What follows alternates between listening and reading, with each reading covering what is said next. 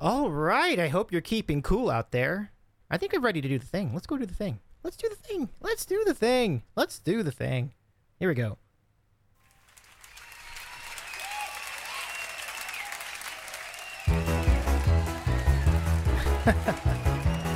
I love it.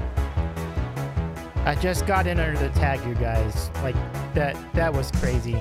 Hi, everybody. Welcome to the Sandwich Show. I'm Dave Medina. You also know me as Davey's Eating a Sandwich on the many different social media platforms. I hope you're doing well out there. And we're doing a sandwich corner tonight, and we're gonna have a good time. Like we have John joining us. We have Mike in North Jersey joining us. Andy is on assignment, tackling the holes, tackling the holes tonight, and tackling the greens tonight. So it's good to. Well, we're glad to have them both then. So let me just take a minute just to get everybody on the Zoom call, and then we should be good to go for our Open Championship recap. Which, well, I mean, let's be honest, it was not what we hoped it would be. It was pretty damn decisive finish, but I do have to give a lot of credit to the winner this year. Brian Harman is someone actually I'm a bit of a Brian Harman mongo, I will admit. I know that's not an opinion shared by the panel. But more by the entire panel anyway. It's fine. Like I kind of get it. But you know, it's all good. You know, good on him. He did really well. His tee shots were fantastic. He got out of trouble in the third round. Good stuff. So let's go introduce our panel, and we're gonna start here. Make sure everything looks right first. There we go. Oh wow, look at that. First try. I got it all in the first try. First, we say hello to Mike in North Jersey. Mike, it's great to see you again. How's it going this evening? Doing pretty well, Dave. Thanks for having me on, and I hope that you two likewise are doing well. Oh, thank you. Thank you very much, Mike. I am doing well, except for the fact that your thing's not up. Why is your thing not up? Give me a second here. Oh, there you go. Got it back up. Okay, great. But yeah, all in all, good. I'm just nursing this injury that I've had. I think I pulled either a calf muscle or an Achilles tendon or something like that, because I haven't been able to walk very well for the last 2 weeks. But other than that, I'm doing pretty well. And on to John. John, welcome back to the show. How's it going tonight? Thanks, Dave, for having us back. Yeah, I hope you guys are doing well. Can't imagine there's going to be a lot of juice with the show tonight. Maybe it won't be very long because there wasn't much juice to this tournament. But hey, it's live sports. You can't always get an epic classic in everything you watch, and that's what Andy always says, and he's completely right about that. Yeah, and one thing I thought it was interesting, that I was actually remarking this to some other friends, like on Sunday. I'm like, is it you just me, or does the Open Championship seem to be more prone to this than other majors? I'm not exactly sure if that's just in my head or what, but you're right. We'll make the most of it. We should still have a good time. And Andy has some quick hitters too, which I'm going to play after we do the recap from the two of you. So I'll get that organized, and I'll get that played for everybody in a moment. Mike, first of all, I love the synergy of your backdrop. You also have it might even be the same exact hole. That's the backdrop of my OBS tonight. Like you have Masters. Is that what hole is that? Is that the 12th? It has to be. You are correct, Dave. This is the 12th hole at Augusta National. And I figured for our last get-together, I chose what I thought was a topical background. And this, too, is a topical background, because I found out during the British Open that I have not been selected for tickets in the Masters lottery for about the 14th year in a row. I don't know, like my second cousin, who I think John actually met once at that UConn football game many years ago, he's gotten tickets in a Masters lottery like 3 times. I don't know how he does it. Maybe I'm like shadow banned or something for making like I don't know, offensive tweet or two over the years. I don't know. Or perhaps it's just the odds are not in my favor. But unfortunately, I will not be attending the Masters this year outside of some unexpected developments coming up. Oh, that stinks. I'm so sorry about that. That's the wrong tradition, unlike any other. I mean, we don't need that. We gotta break that. Well, Dave, I think that line probably got you onto the ban list too. So tread carefully. Yeah, it's probably too late for me anyway. It's all right. It's all good. So yeah, let's make the most of this. So we have I mean, again, like I said, not much to go. We didn't even have juice in like the third round. It was crazy. Like, it really all happened on Friday, Mike, right? I mean, you kind of, it was kind of you had different people in the lead in the first round at Royal Liverpool. And then you wake up on well, at least over here in the West Coast, you wake up and you find out that Brian Harman is just killing it on the course. And by the end of the afternoon, for many of us, he was way ahead. And then, he did have some trouble on the third round to start. It could have even been the final round. I'm not sure which round it was, but he definitely had some bogeys to start. He got out of it. And then that's pretty much it. Like, it was a great, he did a great job out of him. So I'm not really going to add more to that. Mike, I'm going to give it to you. What are your thoughts on Brian Harman's journey? He's always in the mix in a lot of PGA events. So it's interesting to see that. And when I say in the mix, I mean like decent, like maybe top 25 finish or something like that. But so he's always been around, Let's get your thoughts on Brian Harman's championship. So to take a step back on his career here, if you go back to 2017, they had the Wells Fargo Championship, not at Quail Hollow, but at Eagle Point in Wilmington, North Carolina, which was a tremendous venue. It was difficult. The winning score was 10 under par. And Brian Harman is coming down the stretch looking to, he's in the mix with Dustin Johnson, who at that time had won, I believe, 3 consecutive tournaments. He was at the absolute height of his powers. And Harman at the time was ranked, I don't know, somewhere around 30th in the world or something. And, he has a very scrappy final round. And what he does is on the 18th hole, he sinks a 25-foot birdie putt to beat Dustin Johnson. And when that happened, there was there were rumblings amongst the golf community that, no one was expecting him to become a big star or anything, but as a under the radar pick in major championships and whatnot, his name started to get some traction. Then, for whatever reason, his career fell off for a few years. He dropped outside of the top 100 in the world. Obviously that entails his results, which were nowhere near as good. But over the last year or two, he started to climb his way back up a bit quietly. He hadn't won an event since that 2017 Wells Fargo. But he had gotten himself up to, I think, 24th in the world before last week. He was in relatively good form. He had a few top 10s coming into this. And look, the guy's known for being a really good putter, and that's really what, won him the day. If you look at the strokes gained over the first 2 rounds, he gained over 4 strokes gained to the field in each of those rounds putting. He was 58 out of 59 from inside 10 feet. I mean, that's like something you see in a video game. You're not supposed to do that. And the only one he missed, the tournament was out of hand by then. So he was literally perfect from inside at 10 feet while it mattered in this event. I think there's really 3 key parts of this tournament to talk about with regards to Brian Harman.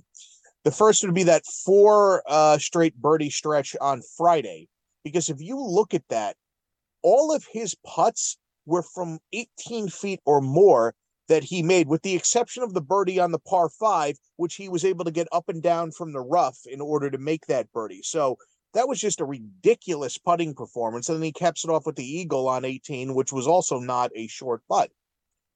So he has the large lead going into Saturday. And on Saturday, he comes out and he bogeys 1 and 4. He's looking shaky, but what does he do? He birdies 5, gets his feet under him, plays steady the rest of the round, has a solid back 9. And meanwhile, Tommy Fleetwood, who's the closest one to him, can't do anything. Kind of does what we almost expect Tommy Fleetwood to do now, which is to not perform at his best in a big spot. Sunday, similar sort of thing happens. He bogeys 2. On 3, he gets very fortunate. 3 is the hole where the whole right side is out of bounds. He hits his second shot about a foot from the out of bounds on the right. He's in this very tall, wispy grass. And what does he do? He gets himself up and down from that. That ball could have gone anywhere. He could have sculled that over the green. He could have whiffed on it and left it in that tall grass, but he makes par there. Now, he makes another bogey after that on the par 5 where he hits his ball into the bush and he has to take an unplayable, but he gets out of there with bogey. But then what does he do? He birdies the next 2 holes, gets himself back to even, and he steadies things out. I sent a message to someone that, oh, it's on the verge of getting interesting when it got knocked down to 3, and then he immediately got the lead back to 5 strokes. So it was very in, and then Cam Yun, who was his closest pursuer, didn't have anything either to really push him on that day, and everyone else was too far behind. So listen, it was a very impressive performance from. I mean, listen, a lot of it was the greens and how often can you make that many putts? Probably not that often, but still, give him credit. He sunk everything the first 2 days, and then when he was in a position he had never been in before, where he did have some margin to work with, when it looked like things might be getting away from him, he was able to respond and get himself back on track. So, listen, impressive job by him. It really, a lot of guys, if they get to a moment like that, they'll wilt. He did not wilt. He was able to face adversity, and persevere through it. So, listen, very good job by him. I think Lee Westwood made this comment, and I think it's true. It's the way things are. If Rory McIlroy had won this event by 6 strokes, we would be, oh my God, what an incredible performance. Same thing for Scheffler, same thing for Jon Rahm, same thing for Brooks Koepka. But we're not going to say that about Brian Harman. Now, look, that's probably somewhat unfair, but just in terms of juice and whatnot, it lacks a little bit. But a very impressive performance. I think that will lock him up a Ryder Cup spot, well deserved. He'll actually be very valuable because Europe, Ryder Cups in Italy this year. The big advantage they really have is that they can set up the course to try to effectuate it towards the home side's games. So Europe always sets up the course very narrow, very high rough, because the U.S. usually is full of bombers. Brian Harman will be someone who you set it up like that, that's going to work for him. So good job by him. It's a nice career-defining win, something that you're never going to be able to take away from him. So very impressive performance. Yeah, it really is. Like, I know that he's been pretty solid for, like, always. I was like, oh, it's only a matter of time before he wins, like, a regular event. Seeing him win a major is pretty remarkable. So, John, let's give it to you for your thoughts on Brian Harman's win. Yeah, Mike did a nice job there. Really not too much more to add. I mean, he had been playing very well in the last, even just the last month or so. He'd been kind of building up to this performance. I mean, he always plays well with the Travelers, but that kind of like was a ignition for his game turning around. Like he finished second there, like he had like 66 basically in every round or better at the Travelers, and he kept it going in Detroit. And then he even played really well at the Scottish Open. He's just his putter kind of let him down on the weekend, even though we could barely see any of that tournament. Maybe we can get to that later on in the show. But he'd been playing very well now here for a month. So if you had told me before the week like Brian Harman's going to win, I wouldn't have said you were completely crazy because one thing that we've learned about Open Championships, it's just it kind of caters to the I'm gonna say older player because remember Tom Watson almost won. He was almost 60 years old. We've had Darren Clark win. We've had all these kind of older guys contend, and guys, it's not always about like distance like bomb and gouge. It's about like precision and how you can get up and down with your short game and your putting, and that's exactly Harman's game. Like he's very accurate. He's great with his short game, and then obviously he put the putting together this week, making all those putts, and it was just a recipe for a dominant performance. And to have the lead for basically for 2.5 days, because when we got up on Friday morning, he had already like made his run and he's 10 under and he has like a 5-shot lead. So to have the lead from then like all the way through the weekend, just extremely impressive. And the fact he played in, he got a good end of the draw on Friday because the weather really, really turned kind of towards in the middle of the day. And then later in the afternoon, like guys were dropping like a rock. And he had posted that score and, he was in the clubhouse and no one was really going to challenge that. So that was huge to have that advantage going into the weekend. And As Mike said, like every time that he faced just a little adversity, he bounced right back with birdies. And yeah, I mean, a very, very impressive win. Do I think he's going to win another major? Probably not, unless it's set up again. Like he could win another Open Championship for sure, but the way like the PGA Championship and the U.S. Open are set up, and the Masters, they're just such long courses that tend to cater towards like the longest hitters on tour. Like that's definitely not him. Um, but yeah, he's your typical like top 30 player on the FedEx Cup every year, and he finally broke through with this great, short game and putting performance. And he's just, I hate Azinger keeps calling him like a bulldog, like a gritty, gutty player, but I mean that's just kind of, typecasting him. But it's kind of true. Like he just wasn't going to give up or give in with anything, and just showed a lot of, a lot of fortitude and not, wilting like a lot of players would in that position. So kudos to him, and yeah, definitely you won't be able to take away this performance from him. 100%. So we will get into the rest of the field in just a moment, but first let's get Andy's thoughts. He sends these thoughts to us via the voicemail. So let's see what we have from Andy on both the Harman and then the tournament at large. Here we go. Oh, okay. Let me see if I can play it. See, I knew this is an interesting message format, so let's see if I can play it this way. 1 second, everybody. Okay, here we go. Couple thoughts on the Open from the past weekend. Very blah, very ho-hum, nothing inspiring, nothing dramatic. Everything from the course to the coverage to the winner. Hats off to Brian Harman for making the event rather boring and dull. He might be shorter than our pal RKO, but he did what he needed to do to make the event incredibly blah. And if the fiddles of the world love no emotion, no drama, no juice, everything robotic, well, maybe Fiddle become a Brian Harman fan, because he was very robotic, no emotion. Everything from that horrendous pre-shot routine looked like a broken robot. But there was nothing compelling about the tournament. Maybe John and Mike will find some things to unearth, and I'll listen to it. The course, there's nothing special about it. I know in 2006, the course was brown. Tiger won it in 2014 when Rory won it. So I get it. Everyone's going to know Royal Liverpool, Hoyle, the Beatles, but there's nothing memorable about that course. Maybe 17, 18's okay, but am I going to have my grandkids on my lap 50 years from now and be like, I remember when Brian Harman won the 2023 British Open. I remember exactly where I was. The answer is no. And Paul Azinger is a complete clown. That's basically it. I don't have much to add. If I wasn't a gambling degenerate, I would have turned that thing off at 9 a.m. West Coast time. And rather disappointing major season, in my opinion. Wyndham Clark, Brian fucking Harman. First two with Koepka and Rahm.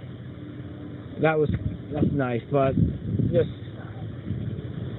do better golf season, do better. I'm on to the 3M Open, and I'm on to the FedEx playoffs. Let's go. Let's go indeed. Thank you, Andy, for your thoughts. I appreciate that. Yeah, I mean, I'm not arguing with any of that. Like, that's true. Like, some of these majors have been. We talked extensively about how disappointed the U.S. Open was too. So, having them back to back, and then having NBC do them back to back too, just kind of a lesser thing, but still pretty significant. And just all around, just like just a run of like two disappointing majors in a row. So we'll get to the rest of the field. We'll get into the course. I don't know how you want to tackle that. If you want to do the course thoughts into your like rest of the field segment, that's fine. Or we could just do it as a separate thing. But I'm going to give it to you first, Mike. Your thoughts on everybody. Again, what are we going to talk about? Like, everybody was way back. I don't know what else we can really say, but Mike, if you have any thoughts as far as the other players in the field this weekend, I'll give you the floor. I guess I'll touch on the course first. Andy's right. It's not memorable. It's not visually spectacular. It doesn't have this wow factor that many of the links courses do, whether it's in terms of them brushing the seaside, whether it's something like St. Andrews where it literally starts and begins like literally in a middle of a town.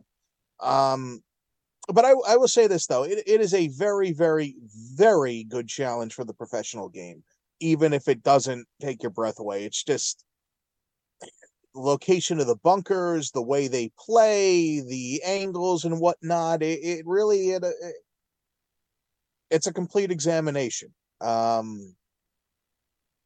So look, it shouldn't leave the rota. It won't. There's definitely more visually exciting places that they go to, but just in terms of the pure challenge that it offers, it's a good venue.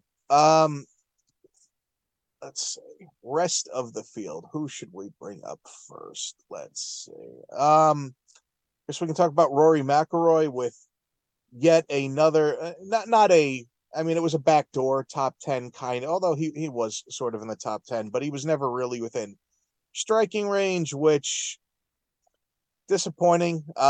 This is now 7 out of the last 8 majors he's finished. I think at 7th or better, but you know, over the weekend he was really too far back. But he starts off both Saturday and Sunday with strong starts, but then he can't make a putt, and then the wedge starts to get cold, and not much that he could do there. Jon Rahm, he had the great 63 on Saturday, but he was just too far out of it to really seriously make a run, because you're not going to shoot 63 2 days in a row. It's just, I mean, I guess in theory you could, but you don't.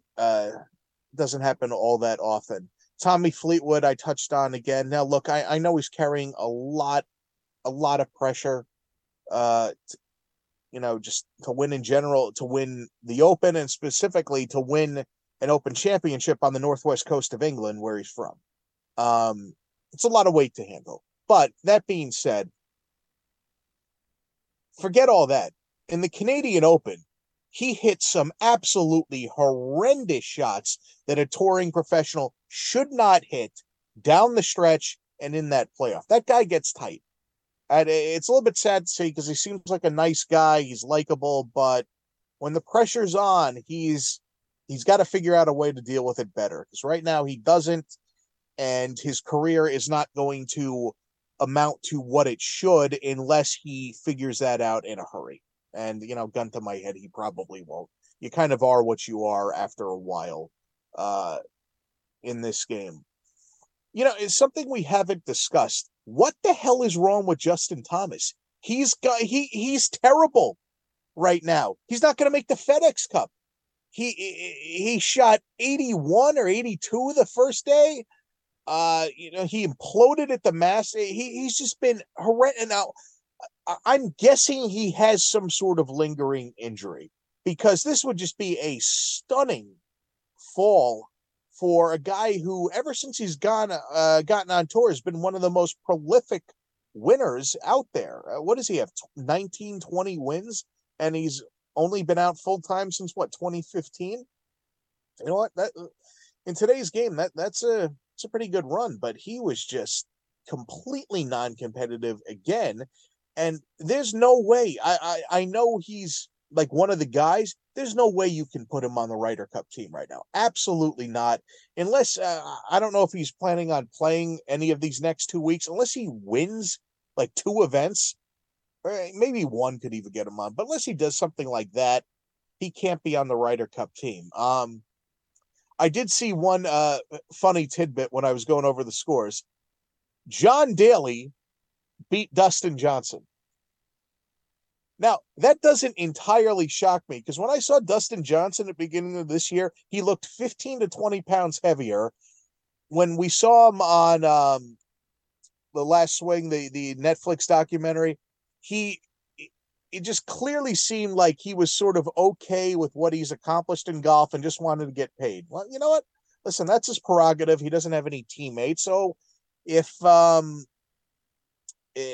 what he would wants to do with his career, that's what he can do. But it seems like going to Live has sort of hurt his competitive juices. Koepka didn't do much, but look, it's hard to win more than one major in a year, so we'll give him a pass here. Anyone else I want to specific? Bryson DeChambeau, after he had a stretch of terrible results on Live Golf, where he was finishing near the bottom of the fields, had really started to pick it up again, but he didn't do much here either. Anyone else particularly disappointing? Colin Morikawa, I thought this course could work out for him a little bit, but he missed the cut. He didn't do anything. One person I will give it to as a nice story here was Alex Fitzpatrick, who, when he got Matt Fitzpatrick's younger brother, because when it was announced that he was going to be able to play in the Zurich Classic, the team event in New Orleans, there was a lot of uproar about that. Like, he doesn't deserve it, and why are we taking away a spot? Which, listen, there's a good amount of validity to that. But, he's gone out, he qualified for the U.S. Open, and he was in the mix for a top 10 at the Open Championship. So, you know what? It seems like he has a little bit of game on his own right. So we'll be keeping an eye on him. Anyone else that I want to talk about? Let me quickly get this here. Sepp Straka, after winning the John Deere, backed it up with another solid performance. I like his game. When he's really clicking, he can do some damage. He won the Honda Classic, which that doesn't have the greatest field anymore, but that's a very, very exacting sort of course. It's really going to test you. You can't get away with being a little bit off there. So he's one to keep an eye on, and he should be on the European Ryder Cup team, I would assume. I don't see how he couldn't be. The Austrian.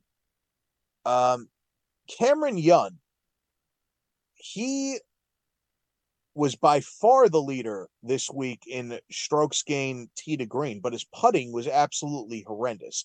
After a very promising 2022, he had kind of tailed off a bit this year. There was something where he was using a different ball. Now he's back using the old ball, and the results seem to be coming back. But the way he can hit the ball, he's someone to keep an eye on. And that's now 2 Open Championships in a row where he's been right in the mix. So he's definitely someone to have on your short list for potential major winners for next year. Well, that's quite a comprehensive list. Thanks, Mike, for breaking that all down. Like, that's pretty awesome. Like, it does really cover. I agree with Straka too. That was pretty solid, pretty good stuff. So let's go over to John. John, let's get your thoughts on the field and the course. You can go that in any order you wish as far as which one you want to do first. Yeah, not much to say about the course. Although I could be wrong about this, but when they first played it in 2006 with Tiger, like, he really was like far, far under par, if I'm correct, right? It was like 18 or 19 under or something. Like, obviously it was a long time ago, but I remember it being like a huge birdie fest. And then the scoring was a little bit lower when McIlroy won. And then obviously this week there wasn't a ton of, there was a couple of low individual rounds, but still, like, -4, -5, and you're in the top, top 10, which is what it should be for a major championship. I did like the change to the 17th hole, I think that little par 3. I thought that was pretty neat. And then they were able to lengthen 18. You had the hole out of bounds down the right side. So those are a couple neat holes. But other than that, I mean, nothing really stands out. That 17th hole, like, if there's no wind, it's pretty easy. And it's kind of hilarious because every person you saw on Sunday was like hitting the green to 10 to 15 feet. And then Tommy Fleetwood, they show right here's Tommy Fleetwood on 17. He's literally in the desert 30 yards behind the green and somehow made a 6. It was just a tough scene there for Tommy. But that transition into the field, completely agree. Like, Fleetwood is he seems like a great guy, but he's a huge choker on the weekends. You know, and in PGA/majors, and his putting is just horrific. Like he had at least 6 to 8 makeable birdie putts on Sunday, and he just missed every single one of them. And then of course he makes one on 18 when it really, you know, doesn't really matter at that point. But yeah, he's definitely got to change something about the way he prepares mentally, or what he does before these majors, because it's just not working out for him at the moment. Yeah, none of the big names truly contended. I mean, yeah, Rahm had his low round to get in the mix, but again, you know, you're not gonna be able to back that up 2 days in a row. You thought Rory might have had a little bit of juice on Sunday, but he couldn't really get anything going after his few early birdies. And then other than that, none of the big names are really up there at all. Hovland had a very disappointing Sunday. Scheffler didn't do anything until the final round. He had a nice round. So nothing at all really from the top of the board, which is kind of surprising because you look at past opens, like usually it's all the big names are right there at the top, and you know you didn't expect to see like Brian Harman, and then you know Tom Kim, Sepp Straka. I guess Jason Day had been playing well, and Rahm did finish second. But in terms of like, you'd expect to have more big names up there on the leaderboard, um, in the top 10. But yeah, I agree on Straka. Like this guy, like he's just so hot and cold. Like honestly, I bet him to win the 3M Open this week because he's playing. His odds came out at 35 to 1, like which was really surprising to me. I thought he would be like in the 20s because when he gets hot like this with his irons and putting, he just keeps it going for weeks, and then like he'll crash and he'll suck again for a few weeks. But when he's really dialed in, you know, not too many people can get on a roll like he can, and he really could have done better. Like he missed some short putts, but his iron game is just really on point at the moment. So I feel like you know the only thing is you know traveling back to the States and jet lag and you know kind of being in contention the whole thing, but whatever, you know, for those odds, I'll take a chance on him to keep playing well this week in Minnesota.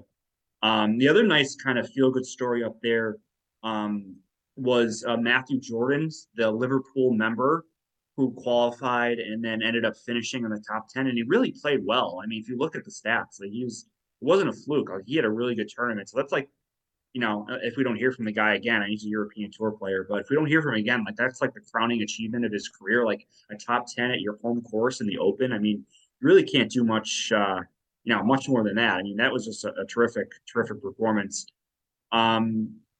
Yeah, I mean, that's really it. Mike kind of touched on the guys that were like disappointing, missing the cut. Yeah, John Daly beat Dustin Johnson. He also beat Justin Thomas the first round anyway. Ooh. I don't know. I think Wow. Thomas is just like a head case at the moment. Like yeah, he is playing this week at the 3M to try to get into the top 70 for the FedEx Cup playoffs. He'll probably play next week too at Wyndham if he misses the cut here. But at some point, it's just maybe he just needs to take some time off. Like he's not in any danger of losing his tour card or anything. So just you know reset and just come back for next year. Just you know, very surprising how poorly he's been playing, but. Yeah, but of course he did just well enough on Friday to ruin my 5-leg 3-ball parlay, beating Victor Hovland by 1 shot, even to 1 over par. So that was great. So thanks for that, at least, JT. No. Yeah, but yeah, I mean, really not much more to add in terms of some of these other guys that you know really just didn't have their A games this week, and maybe it's the culmination of just kind of all these tournaments like back to back and.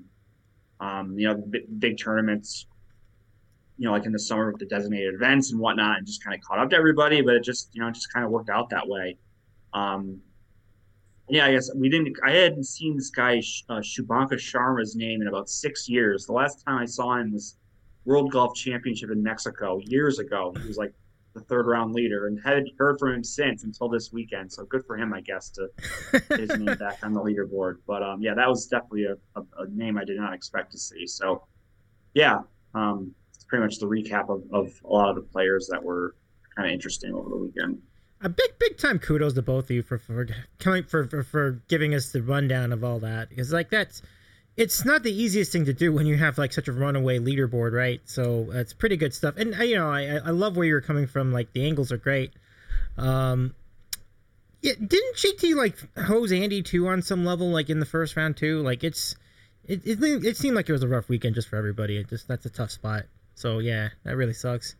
Okay, so Mike, I mean, we don't have a lot to really get into as far as the television broadcast or the media coverage. Although I think you did make the point, though, Mike, that the shot tracker is a much improved for the Open this year. So that's pretty cool. So feel free to get your thoughts on the media.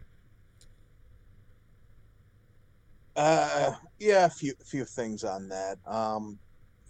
Look, the positive takeaway on the coverage of the Open is that if you have Peacock, you can watch, in theory, from the first shot to the last shot. The problem is, and this is you're really starting to see this on Twitter, is that people, or X, excuse me, it's X. It's X. Apparently Zuckerberg has a patent on that, but we'll see how that plays out. Did you see that they were trying to remove the Twitter bird logo from the Twitter headquarters in San Francisco, and they didn't have the work permit to do it, so the police showed up and stopped them? That's fantastic. That's fantastic. So, yeah. What a shit show, though, Mike. Anyway, carry on. I'm sorry. He's sending out Zeets soon. That's what I guess that's what they're calling them at this point. It's horrific. Are you guys on Threads yet? I would recommend that. I am, but the way it works, it's just like, I don't know. It looked pointless because you can't see like a feed, and then it like randomly puts things in there that they think you like. So it's just it sounds. Oh yeah. I struggle with that too. A little bit too much Facebook in there. It's basic. Well, the thing is, it forces you to link up with your Instagram, and I've now gone active on Instagram after having a burner. So I don't necessarily want people that I like actually know seeing what I'm doing on Threads, and me tweeting out or sending out Mongo like messages during sporting events when gambling events don't work out. So yeah, I mean, anyway, where was I? Okay, the coverage. So what you're seeing is that people are finding creative ways to be able to watch the Sky Sports feed broadcast in Britain, and they just have so much fewer commercials. They don't have all this playing through stuff, and it's not making NBC look good. The problem with the NBC broadcast really for this event is just the amount of commercials can be staggering. There's times where you see like 3 golf shots commercial, 5 golf shots commercial, and it's too much. The issues that we talked about in the last broadcast are still there, which is that instead of being like this sort of, it's just the chemistry between the announcers is lacking. You don't get that sense that everyone is sort of, sitting around a room watching the tournament and enjoying each other's company. You don't get that. Everyone is very much by the book, static, and doing their own thing. There was one interesting wrinkle, though. We saw Nick Faldo. He made an appearance with Mike Tirico briefly for a couple of days, which was nice to see. It would have been nice if they just could have kept them there and, I don't know, maybe put a few high-tension wires in front of Paul Azinger's path to the booth so he would trip and fall. So he wouldn't have to be subjected to him. But yeah. But that does go to show that, because Nick Faldo was very, very emotional in his last CBS broadcast. And we did hear that he talked to them and he wanted to only do a part-time schedule, and they said no. So you can clearly see with what Faldo was doing that he did not want to retire full-time. He just wanted to, cut back the schedule, and he really didn't have a choice. He's doing some stuff for Sky Sports in addition. So I don't know. I guess we'll see him in the Open Championship for, who knows? It seems like he's struck up a deal with that. So that's good. But yeah, listen, there's a lot of coverage, but is the coverage itself great? No, it could be a lot better. Speaking of the 3M Open coming up this week, I have a feeling that, how they always have that pointless CEO segment in every event? Well, 3M last month paid out $10 billion for polluting several water systems and putting cancer-causing agents in the water. Somehow, I don't think Jim Nance is going to bring that up to the CEO of 3M during the the softball interview, which they do. I don't understand. See, if I ran one of those companies, I would decline to do the interview. And I would just say, look, here's what I want you to do. Just say that Michael Lynch has declined to do the interview. He wants us to be focused on the golf before us. I think that would bring so much more goodwill than hearing the canned lines, the phony charity bits that they're doing, all this stuff that everyone just looks at and it's just like, who cares? I don't want to hear this. Can I watch the golf, please? I don't know why someone hasn't thought of that. If you're watching and you think of that, please give me a cut on your salary for next year, because it is a good idea. It really is. So how about next year when Liv's involved? Be like, so we're here with the Crown Prince, and so tell me your thoughts on Jim interviewing the Crown Prince next year. But anyway, I don't know. I'd be shocked if Nance is doing this tournament. I bet it's Andrew Catalon, and then we'll get Nance for next week, and then the FedEx playoffs, because CBS actually has the FedEx Cup playoffs this year, so we do not have to listen to Paul Isinger again until next March. Thankfully. That is a terrific development. Yeah, I like that too. I think I'm in favor. So, John, anything you want to add as far as media coverage? Yeah, no, Mike hit it all. I did make the point about the shot tracker, and I could be wrong. I didn't think they had this last year for the Open. Their app was kind of behind the other majors. I mean, nothing will touch the Masters, but it was always a little bit better than the PGA Championship in the U.S. Open. But they added the virtual shot tracker this year, where you could see on the where the ball is going, landing on the course, and how far away it is, and it definitely added something even more to the coverage of following the action. So as us who like to wager on it, it was good and frustrating at the same time that you could see exactly where every group's ball was during the event.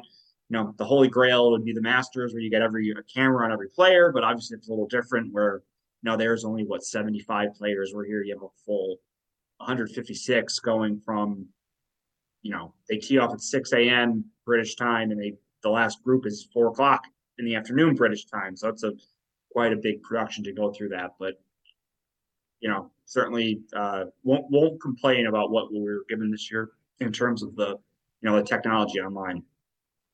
Right on. Yeah, I mean, I think it's good stuff, and yeah, that definitely a great job of you bringing that up, John. And I think that's it. That's all we have is for the Open. If any of you want to add anything from the Open, that's fine. But in the meanwhile, I'm just gonna. Other than that, Mike, I'll give it to you for the road ahead. You mentioned the FedEx playoff coming up, and then a few other events. Some of them will probably be more interesting than others. And Mike, by the way, if they think that could be a definite career move, like becoming a media consultant, Mike. Like, that was pretty solid advice, actually. That's pretty solid right there. But anyway, your thoughts on the road ahead for pro golf? Yeah, so as we've alluded to, we have the 3M Open in Minnesota this week. Look, let's be honest, not much juice there. I like Wyndham, though. Wyndham is the week afterwards. You got guys who are trying to get into the FedEx Cup playoffs. It's this old Donald Ross course in North Carolina, which sort of winds through, and it wasn't designed as like a housing development course. They didn't have those ideas back then, but it sort of like winds through a neighborhood, and there's a lot of undulating greens and stuff, and it's just it looks like a nice place to play golf. So I do enjoy that tournament. You got a couple things going on. FedEx Cup, the first round is now in Memphis, Tennessee at TPC Southwind, which, if not a spectacular venue architecturally speaking, is usually a very good challenge. Although, it can be so humid then that things can get very soft, but it normally is a tough, if yet fair test for the pro players. I think after that, it's Olympia Fields outside of Chicago, which is, if you hear rumblings, they're sort of trying to audition themselves for a major championship slot. Because I think the last time they had an event there, the winning score was only 5 or 6 under par. So they were looking for a U.S. Open. I don't know if they're going to get one with how full the U.S. Open schedule is, basically for the next 25 years. And then Tour Championship in Atlanta. And then, look, I mean, we haven't heard much since the Live deal, PGA Live merger, whatever you want to call it, restructuring. There's still, from what we've heard about the court filings and whatnot and the investigations, is that there's a lot up in the air. That basically their agreement was, we're not going to fight each other anymore and we're going to work something out. So we'll see what further details come out. But I think we speculated a lot last time. There's really not much to add here. It is funny that one of the provisions that they were talking about was that Greg Norman would have to be fired. So he was really just put up as the fall guy, which I don't think was a surprise to anyone. I guess I'll quickly touch on major venues next year. I might as well, touch on something. So Masters, obviously. PGA Championship is at Valhalla. So that has always produced exciting finishes, exciting events. So we'll see if that trend continues. Perhaps it's a little bit different because it's in May as opposed to August. U.S. Open is at Pinehurst, which I know John is not a fan of. I'm a little bit more positive on that course, but they're having it there way too often. It's going to be at Pinehurst 3 times in the next 11 years, which doesn't make sense, frankly. And then Royal Troon, which the last time we saw that was the great Henrik Stenson, Phil Mickelson duel. So maybe we'll get some drama there. But, other than that, listen, we got a couple relatively low leverage events coming up before the FedEx Cup playoffs. The golf will wrap up before the NFL starts, which is always a good thing because, it's the last 2 weeks of the FedEx Cup were always just pointless. No one was watching them. So that's good. I'm sure we'll get some exciting golf, but that's one of the things about this new schedule is that even though it's only a few more weeks, but it seems much longer now. It's July, and we got to wait till April 2024 before we see a major again. That's a long wait. So I don't know. Baseball's not very exciting this year. The New York locals are both not very good. The Red Sox are in the mix for a wild card, but they're not going to do anything in the playoffs, honestly.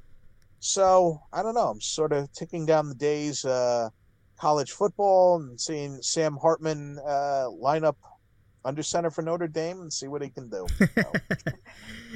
And then on the NFL side, you got Brett Favre going for the Jets. So it's going to be... I was kind of just curious, just off the top of your head, what would your expected win total be for the Jets this year? And I was thinking 8. I think you meant Aaron Rodgers going to the Jets. What did I say? It's okay, Dave. Brett Favre went to the Jets too. So. Oh, that's right. Yeah, I meant Aaron Rodgers. Yeah, sorry. What on earth? I saw the Jets over under win total is not 10.5. I think I'd go under on that. Yeah, I would too. Yeah. Even with extended schedule, I definitely think it'd be under that for sure. But it'd probably be close. It'd probably be 7 or 8 or 9. It's probably gonna be around there. Okay, John, just anything you want to add as far as the weeks ahead in golf? Yeah, I do like this course coming up in Minnesota for the 3M Open. There's just lakes everywhere. They call it the land of 1,000 lakes for a reason, Minnesota. But yeah, every hole there's a lake on the course.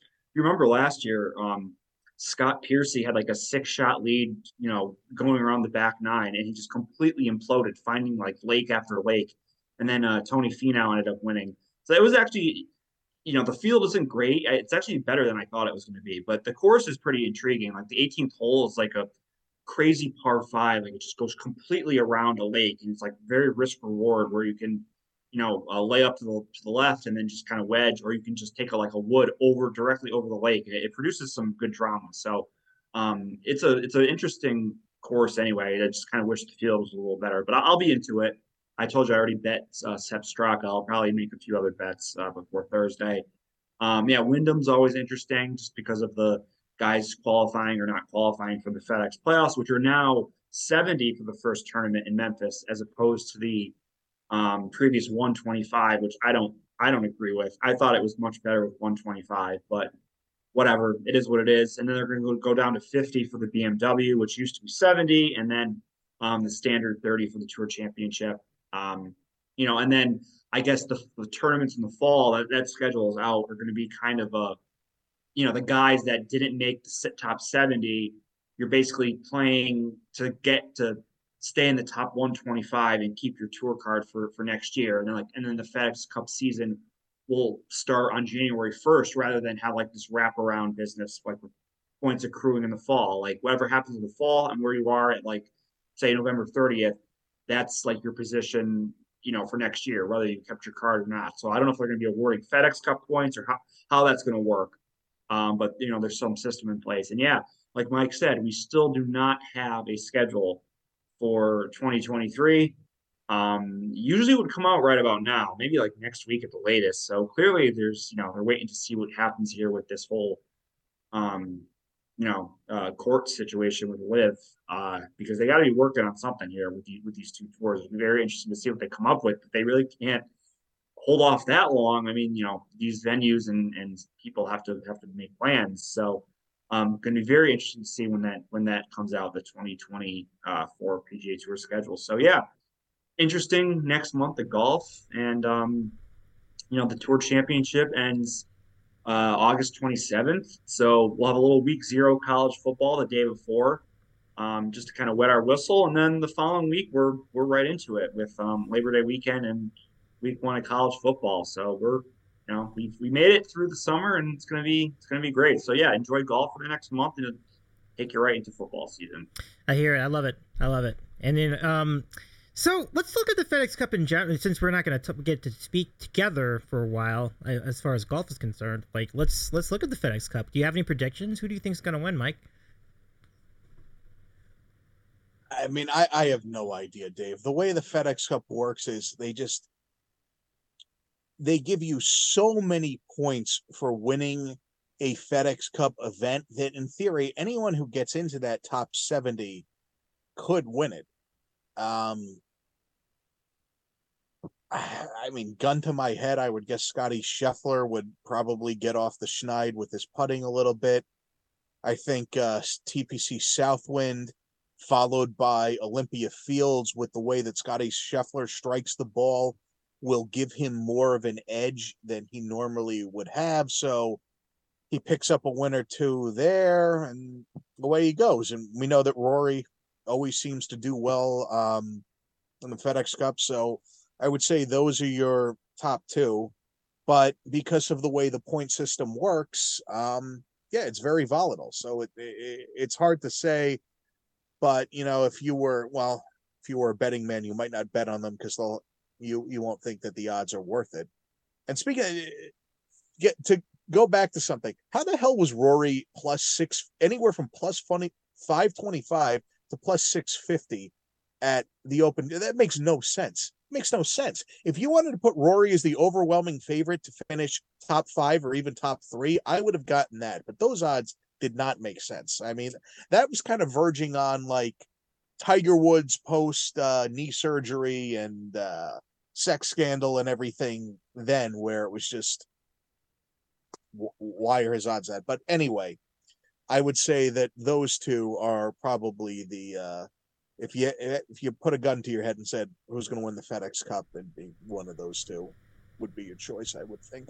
Solid picks, because the front end of the season was all Scheffler, so it makes a lot of sense. He's been in the mix a lot this year, so it's a pretty solid pick, I think.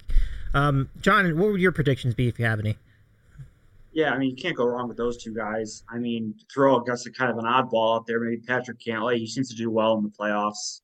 I don't know. Like, ask me after the BMW Championship, because then you'll know the starting strokes for the Tour Championship, and then you really can make a prediction. But anyone who wins the first event, even if they're like 55th, they're gonna leap to like in the top 3. So it's kind of tough to really make a prediction. But yeah, this event, the Open, was the first time Scheffler had finished outside of the top 12 since last like October. So he's just incredibly consistent. He's probably gonna, he's gonna start in the top 3. So if he finishes like third in the first 2 events, he's gonna be right there to win it in Atlanta. So you can't go wrong with that choice. But let me just bring up, we had a little bit of time, what happened at the Scottish Open.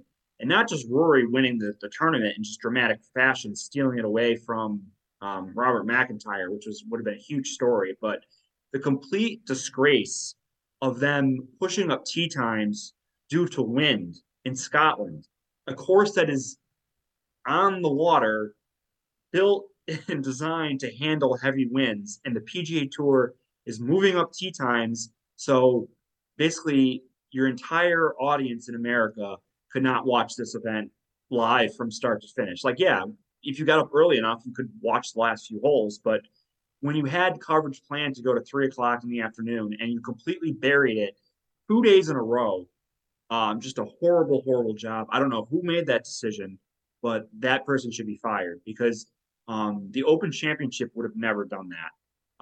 And we know that for sure. They would play, literally balls would have to be moving, you know, inches on the greens for that to happen. And just a complete horrible, horrible decision by the PGA Tour and ruined like a really great event that could have been must-see television with Rory making that comeback and inverting the last 2 holes to win. So just completely mishandled by the PGA Tour. Yeah, I can't disagree on that. Mike, wait, did we get in? Are we? Yeah, Mike, I'm sure you have some thoughts on this too. Well, not. I will just say that was well put by John. Yeah, I'm not sure what they were doing. Mm-hmm. I guess it was too much of a panic over not wanting there to be a delay the week prior to a major championship. But I will say that a few years ago, it seemed like after all the uproar about what would happen when you would move times up, where people were just like, this is ridiculous. It's not on live TV. What are you doing?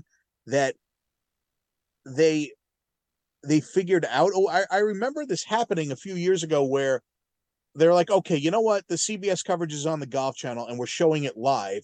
And they did that for a year. And I guess whoever the suits are were just like, no, we're not doing that anymore. Not happening.